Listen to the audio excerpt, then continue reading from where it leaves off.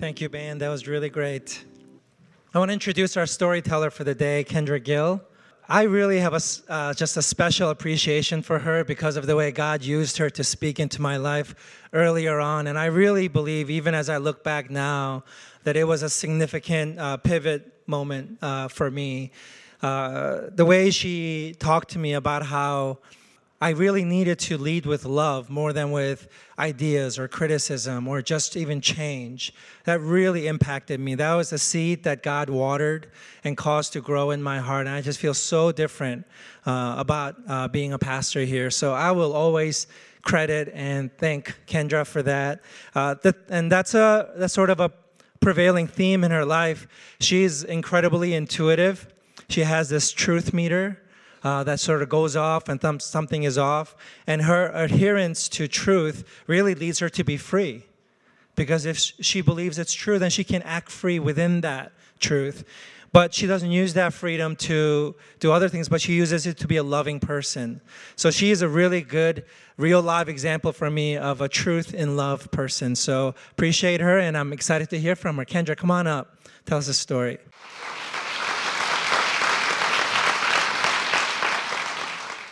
Good morning, church. My name's Kendra Gil. I've been attending this church since 2010, and I'm happy to be up here today giving you a little snapshot into a time in my life, a little bit of a long time when I wrestled relentlessly with myself and with God as I chose a career.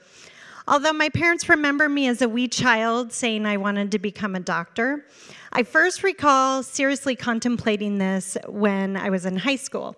I enjoyed math and science. I started to travel to Latin America and started to learn Spanish, and I had built this utopian my mind of traveling to foreign lands, being a missionary doctor, and working with people with different customs and languages. I thought it sounded exotic and challenging.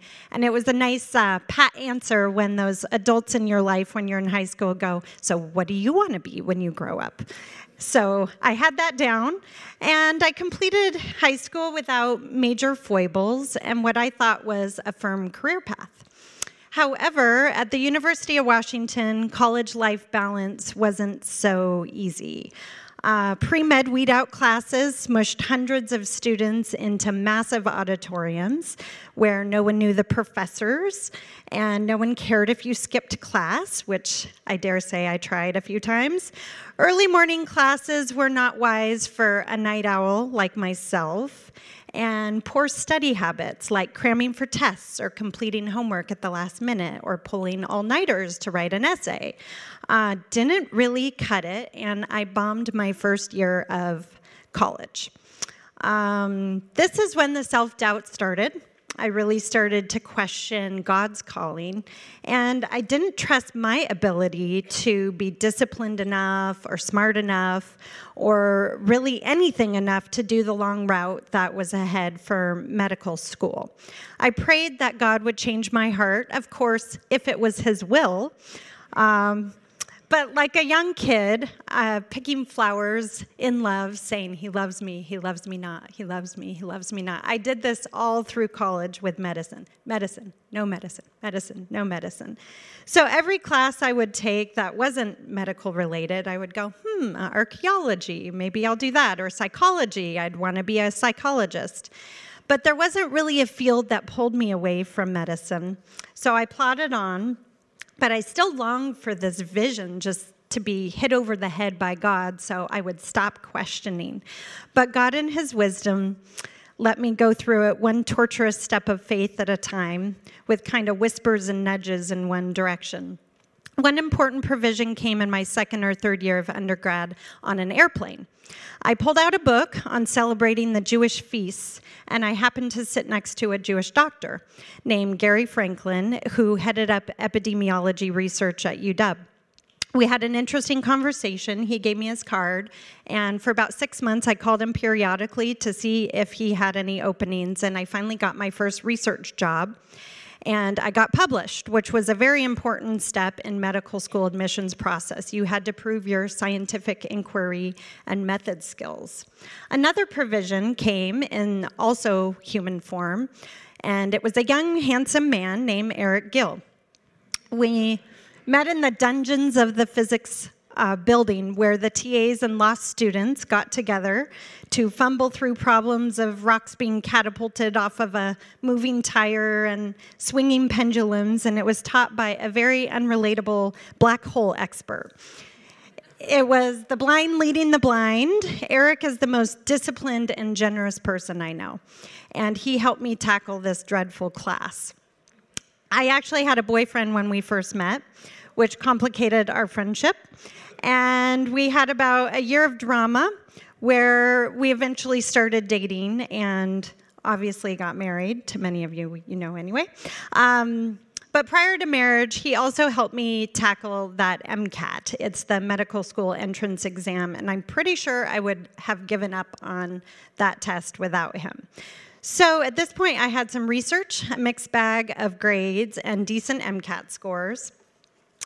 But UW rejected me right out of undergrad. You could inquire about feedbacks as to why, and I was told, don't throw your eggs all in one basket.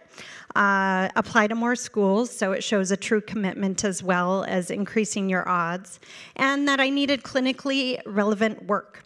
So from Seattle to Albuquerque and even a stint in Nicaragua, I got medically related experience. I worked primarily in social work and psychiatry, which had always been alternative fields I had contemplated. But after a butcher knife attempt to kill me, navigating the hurdles of social services, and working with some really horrendous abuse cases, my draw towards the medical side of my work was becoming very evident, and I could see I was not cut from the psychologist cloth. After a second rejection to medical school for myself, Eric entered his first year of medical school in New York, where I started grad school to counter those freshman courses I tanked at UW. I was finally firm in my path. I got straight A's. I received an interview for medical school, and this was about 7 years after my journey in college had begun. So I thought I was arriving at the next chapter, and then I found out I was pregnant. So I kept thinking, was this a sign to stop? All of the old self-doubts resurfaced with some new ones to add on. Could I be a good mom and a good doctor? How would two medical students have a baby and properly care for it and each other and not fail school? I didn't have these answers, but I first had to get through the medical school interview. I knew it was a number of months out when I would be obviously showing, and I didn't want the baby to make a decision or be a decision-making factor for the committee. So I decided to hide it. So I turned my skirt sideways and had all these rubber bands to hold my skirt on. And then since I was kind of relatively big in this end, I got some fake boobs and put them in my chest. So I just looked like I was big all around. And it worked. I actually pulled off a non-pregnant interview, and miracle of miracles, I was accepted into medical school alongside my husband. So we had blind faith going into this season. We knew of no medical school couples with kids who were both students, but we decided to go for it. Getting through medical school and residency together while raising children was by far the hardest thing I've ever done. Divine intervention is the only way I can explain Eric's out-of-the-blue Air Force scholarship, which was our financial backbone, how we had energy when we didn't sleep, how I was able to return to medical school 3 days after giving birth, how we remembered facts when our brains were saturated, the crazy and numerous childcare opportunities that appeared just in the nick of time when we had nothing, how we maintained a healthy relationship when many people around us divorced in the training process, how he healed our wounds when we lost a baby at 18 weeks of pregnancy, when I was on a really hard rotation and run ragged. And from time to time, up crop those old doubts. And I go, did I choose the right path? And those many signs help serve me as a reminder that God wanted me on that winding road, even though it was painful, full of loss.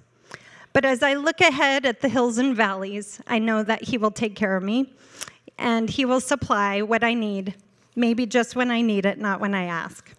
But He will be faithful. This morning, our scripture reading is from the book of John. Please follow along in your Bible or use the screens. I'll be reading selected verses from John chapter 7 in the New International Version. After Jesus said this, he looked toward heaven and prayed, "Father, the hour has come. Glorify your Son, that your Son may glorify you.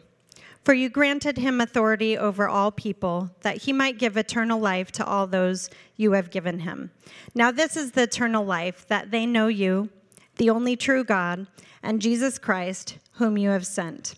My prayer is that you take them out of the world, but that you protect them from the evil one. They are not of the world, even as I am not. Sanctify them by the truth. Your word is truth. As you sent me into the world, I have sent them into the world. For them I sanctify myself, that they too may be truly sanctified. My prayer is not for them alone. I pray also for those who will believe in me through their message, that all of them may be one. Father, just as you are in me and I am in you, may they also be in us, so that the world may believe that you have sent me.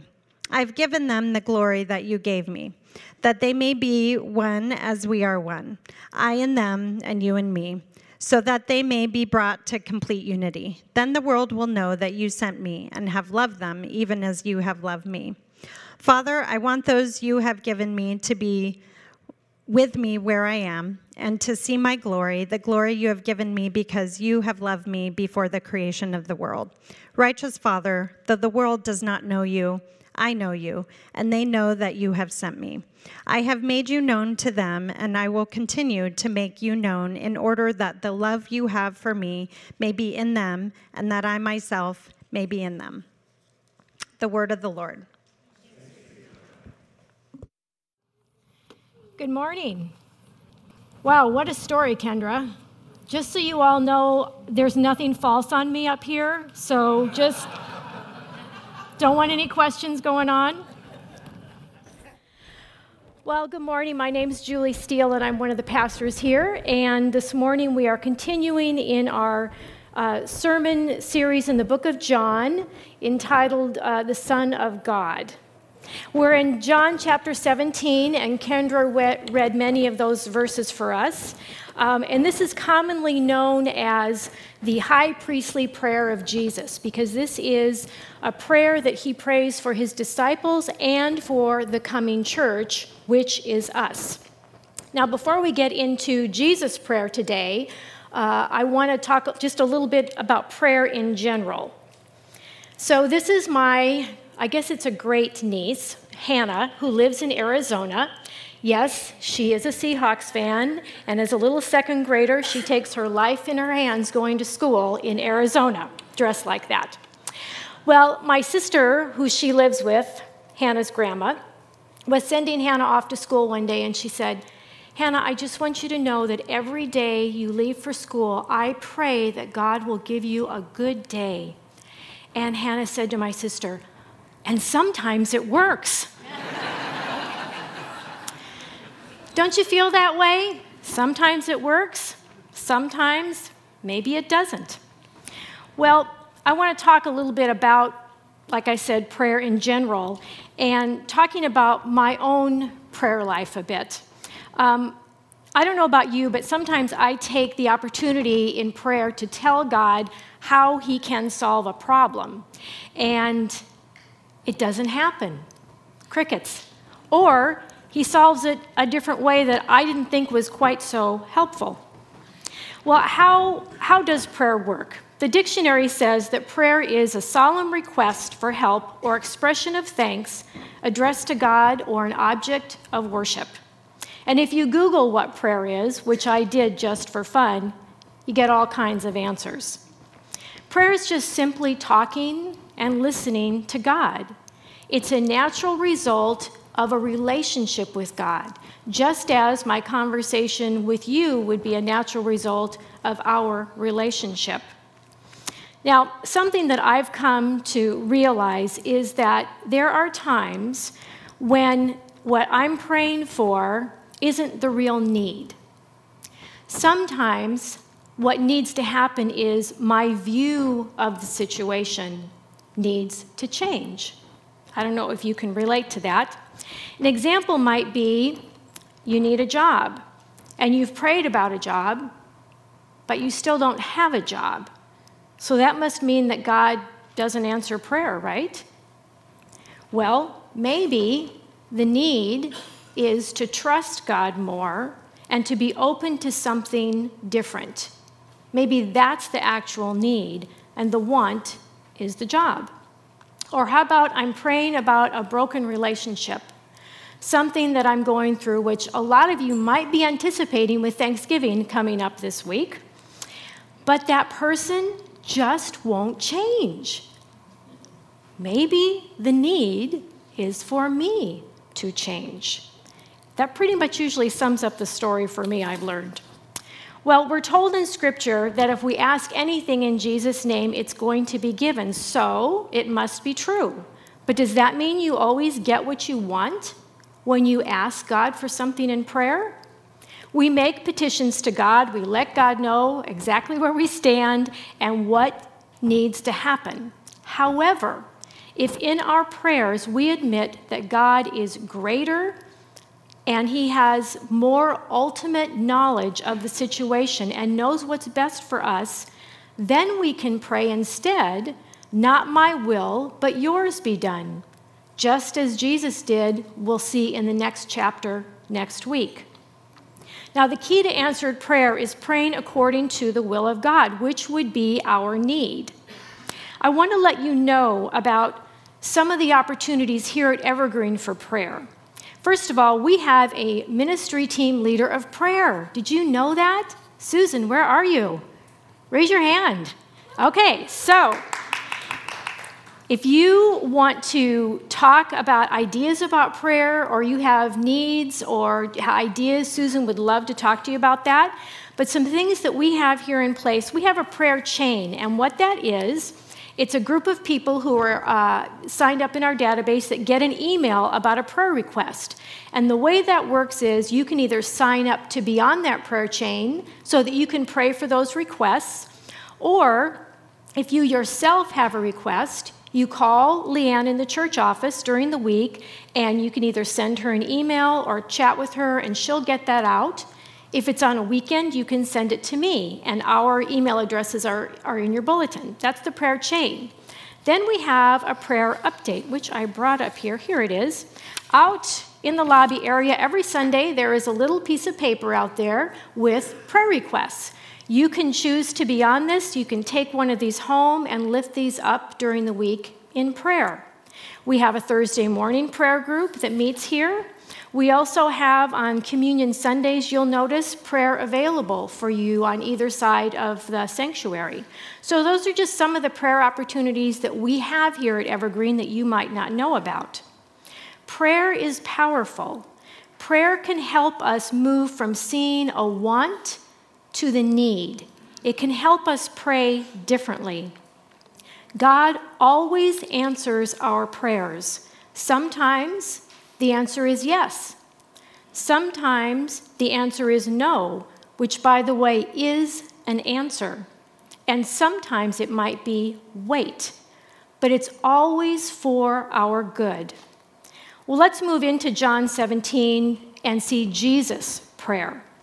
This prayer of Jesus was said the evening of his arrest, after the supper in which he first instituted Holy Communion, where he used the bread and the wine as symbols for his body and blood, which would be broken and shed the next day on the cross.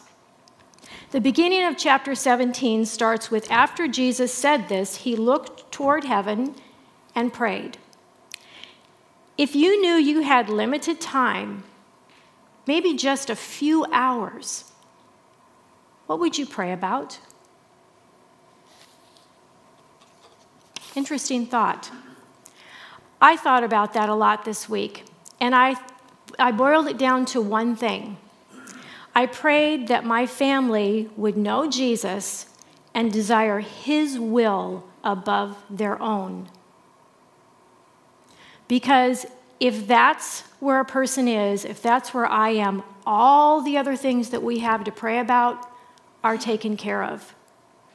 And so I really thought about that, and that's something that I can start praying even now. So what did Jesus pray for? Well, he had this few hours left, and there was an urgency here. He began praying with an upward focus. He asked that God would be glorified. Then he prays with an outward focus as he prays for his disciples, that they would be protected from the evil one as they go into the world to bring Jesus' mission to the world. Now, he asks for them to be protected in that situation. He does not ask for them to be taken out of that challenging situation. And sometimes God doesn't want to change where we are. He wants to change us in it. And lastly, Jesus had an onward focus, and that's where we are here. He prays for unity for all believers. Now, why does he pray for unity? Because if the mission is to go forward, there has to be unity. And what's the mission?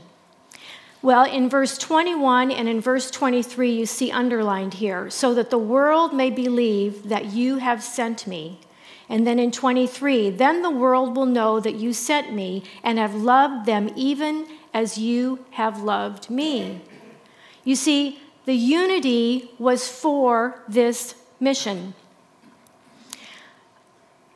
Now, the mission is, back in verse 3 that we don't see here, now this is eternal life, that they know you, the only true God, and Jesus Christ, whom you have sent. Jesus says this is eternal life. If people know God through Jesus, they have eternal life. And we know that in John 3:16 it says, "For God so loved the world that he gave his one and only Son, that whoever would believe in him would have eternal life." This is why Jesus came. This is why he died. So he prayed for our unity because he knew that the one thing that would stop this mission, this life or death mission literally, was us. That's pretty sobering. The correlation between our unity and people knowing Christ is clear and direct. We individually and collectively are advertising for Jesus every day. People are judging him by what they see us do. Now, what is unity? Well, let's start by what it is not. It's not everybody agreeing on everything. If you have 2 people in a room, you have 2 different opinions. If you have 100 people in a room, you have 100 different opinions, right? Have you ever heard of death by committee? Too many opinions? Too many cooks in the kitchen? Too many opinions? An example for unity, for mission, is marriage.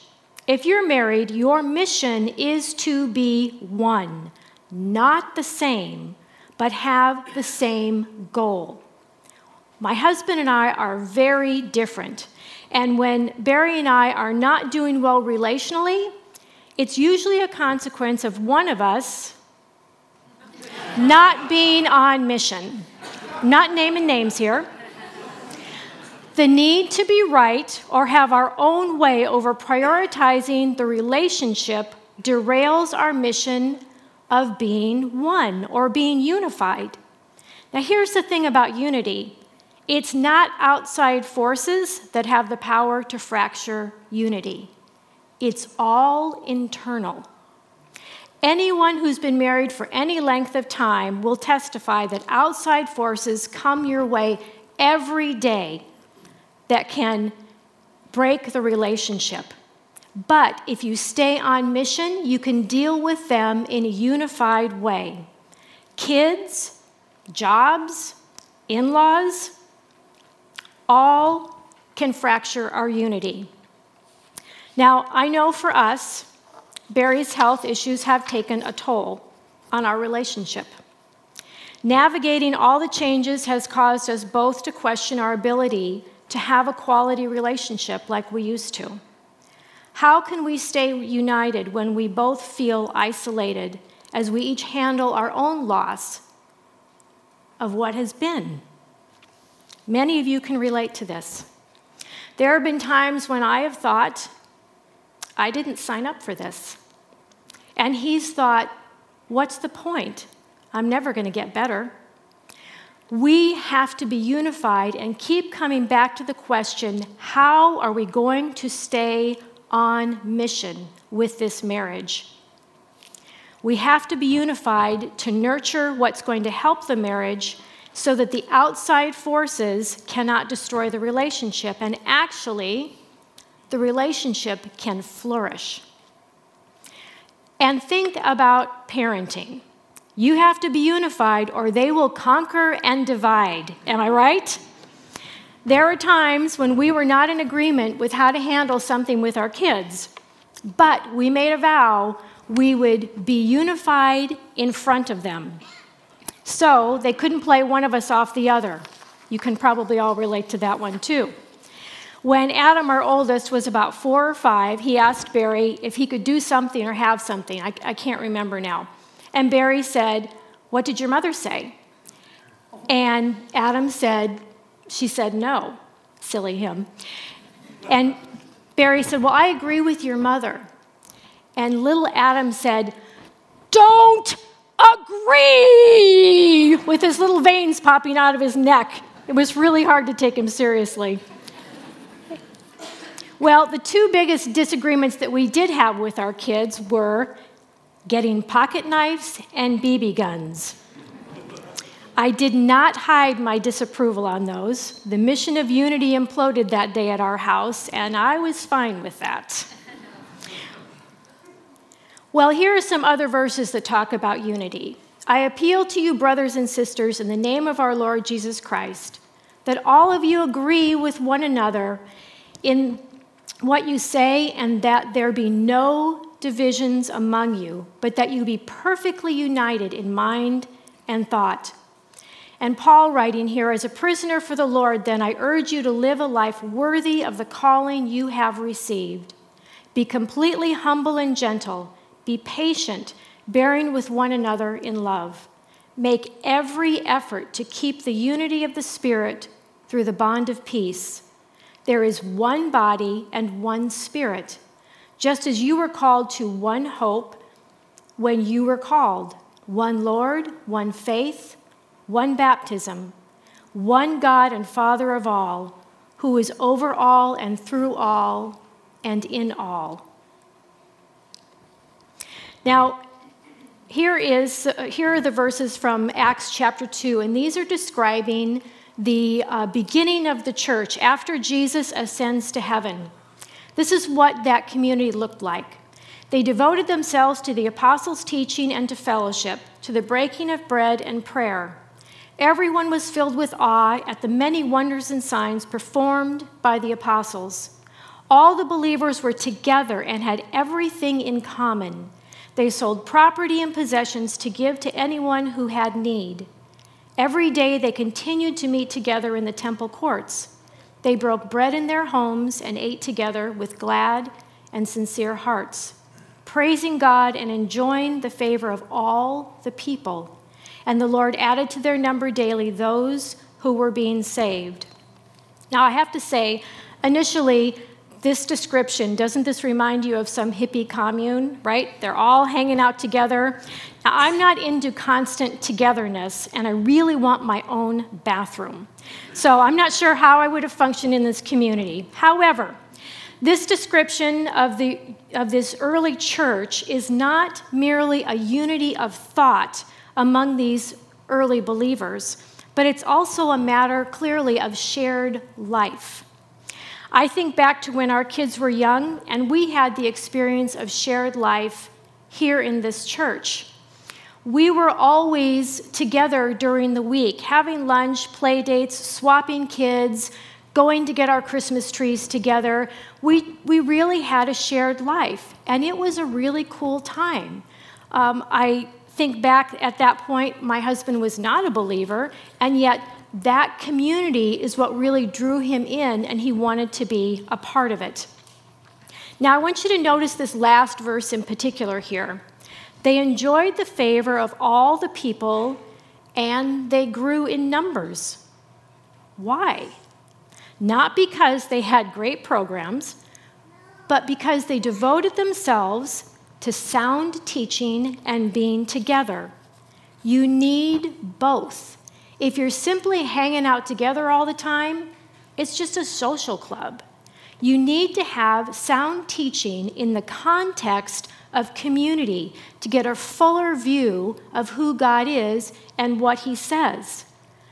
Bible literacy is a real problem for us today in the Christian community. People do not know their Bibles. How do we know how to live if we don't know what God's word says and that we're doing this together in community? Psalm 119 says, "I've hidden your word in my heart that I might not sin against you." If we don't know what God says, how can we experience a transformational life? How can you know when you're going against what God's word says if you don't know it? Now, this perfect picture here, or this perfect, picture of Jesus' prayer is being answered in Acts chapter 2. Here's what I see: belong, become, and engage. People were drawn to this community. They wanted to belong, and as they did, they devoted themselves to the teaching, and so they became. And then later on in a few chapters in Acts, you'll see that they engaged because everybody was serving in the community. This is what unity for mission will do. Their unity was compelling. Their love and care for each other drew people in so that others were then drawn to Christ. And that's the goal. Now, we know that this early church faced much outside persecution. Paul himself rounded up Christians to throw in jail and have killed. But the church grew. Interestingly enough, it's not the persecution that has hindered the church. It was the quarreling and division that threatened the mission, as we read in Paul's letters. There are 6 things the Lord hates, 7 that are detestable to him. The 7th thing is the last one on this list: a person who stirs up conflict in the community. So how did Christians and the church get to a place where people don't want to belong, let alone become anymore? The church and Christianity are irrelevant and tolerated at best now. How did we get so far from enjoying the favor of all the people? Well, we can't keep blaming cultural shifts and outside forces. We love to blame Satan, but you know what? Satan only has as much power as we give him, because greater is he who is in us than he who is in the world. We give him too much credit. We have to have unity for the sake of the mission. We do not need to agree on all things, but we need to be comfortable agreeing to disagree. Now, I have no doubt that Jesus' disciples did not agree on a lot. They were arguing who was going to be first in the kingdom of God. Remember that? We will argue. We will not see eye to eye. We have different views, different opinions, different backgrounds. That's all good. And I keep hearing laments from people about, the political and cultural climate has divided the church. Our differences have always been there. They've just been out the last few years. I see this present state that we are in as the church's opportunity to live out the unity that Christ prayed for in this prayer. Unity calls for more discussion and less division. That's how we handle conflict. We need to find a better way to have discussions. More listening and less talking.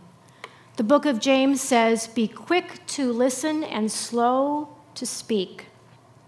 My hope is that the church will be a place that people marvel at how we can disagree and yet be respectful, loving, and united. If the church can't do it, who can? We have the Holy Spirit. Now, Jesus knew that unity would be the most important tool for the mission, and it would be the most difficult to attain. He understood that his saving work on the cross would not be believed or received if the world saw a fractured, unloving, and self-righteous community. The church needs to find a way to regain its place at the table so that the world will lean into our message of eternal life. Dietrich Bonhoeffer is one of my favorite theologians. Your life as a Christian should make non-believers question their disbelief. I don't know how many of you are familiar with his writings. He was a Lutheran pastor in Germany, and he opposed the Nazi regime, and he died because of it. He's a fascinating man, and I would encourage you to pick up one of his books. So we are the direct representation of Christ. Is that what others see? Do other people who see you question their unbelief because of what they see in you?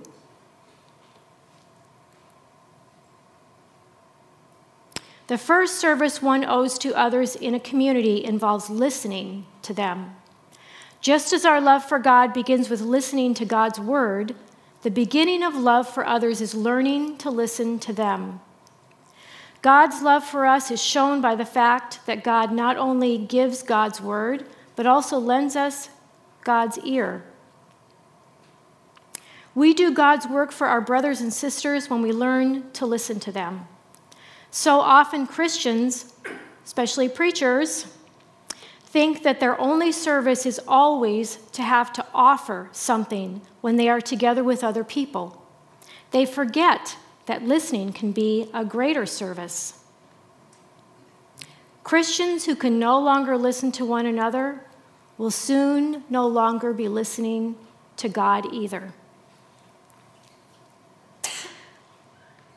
Are we not able to hear God because we aren't listening to each other? Is the mission being lived out in the greater church today, do you think? What about our church? Would the people around us identify Evergreen as a compelling community where they want to belong and can become and engage?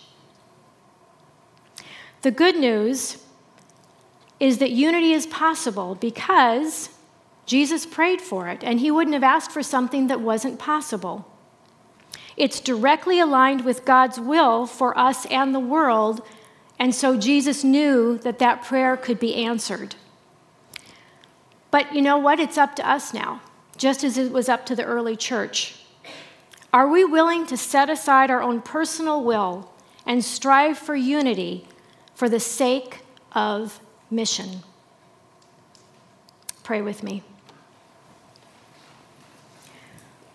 Lord, we confess to you now the ways in which we have not listened to each other and have even stirred up conflict in this community. We want your prayer for us to be answered today so that your church can become what you always intended it to be and prayed for, a place to belong, a place to become and engage, so that all could experience eternal life. Holy Spirit, show each of us how we can promote unity within our church family today. And we too ask, as Jesus did, that you would be glorified in and through us as we seek your will and not our own. In your name we pray, amen.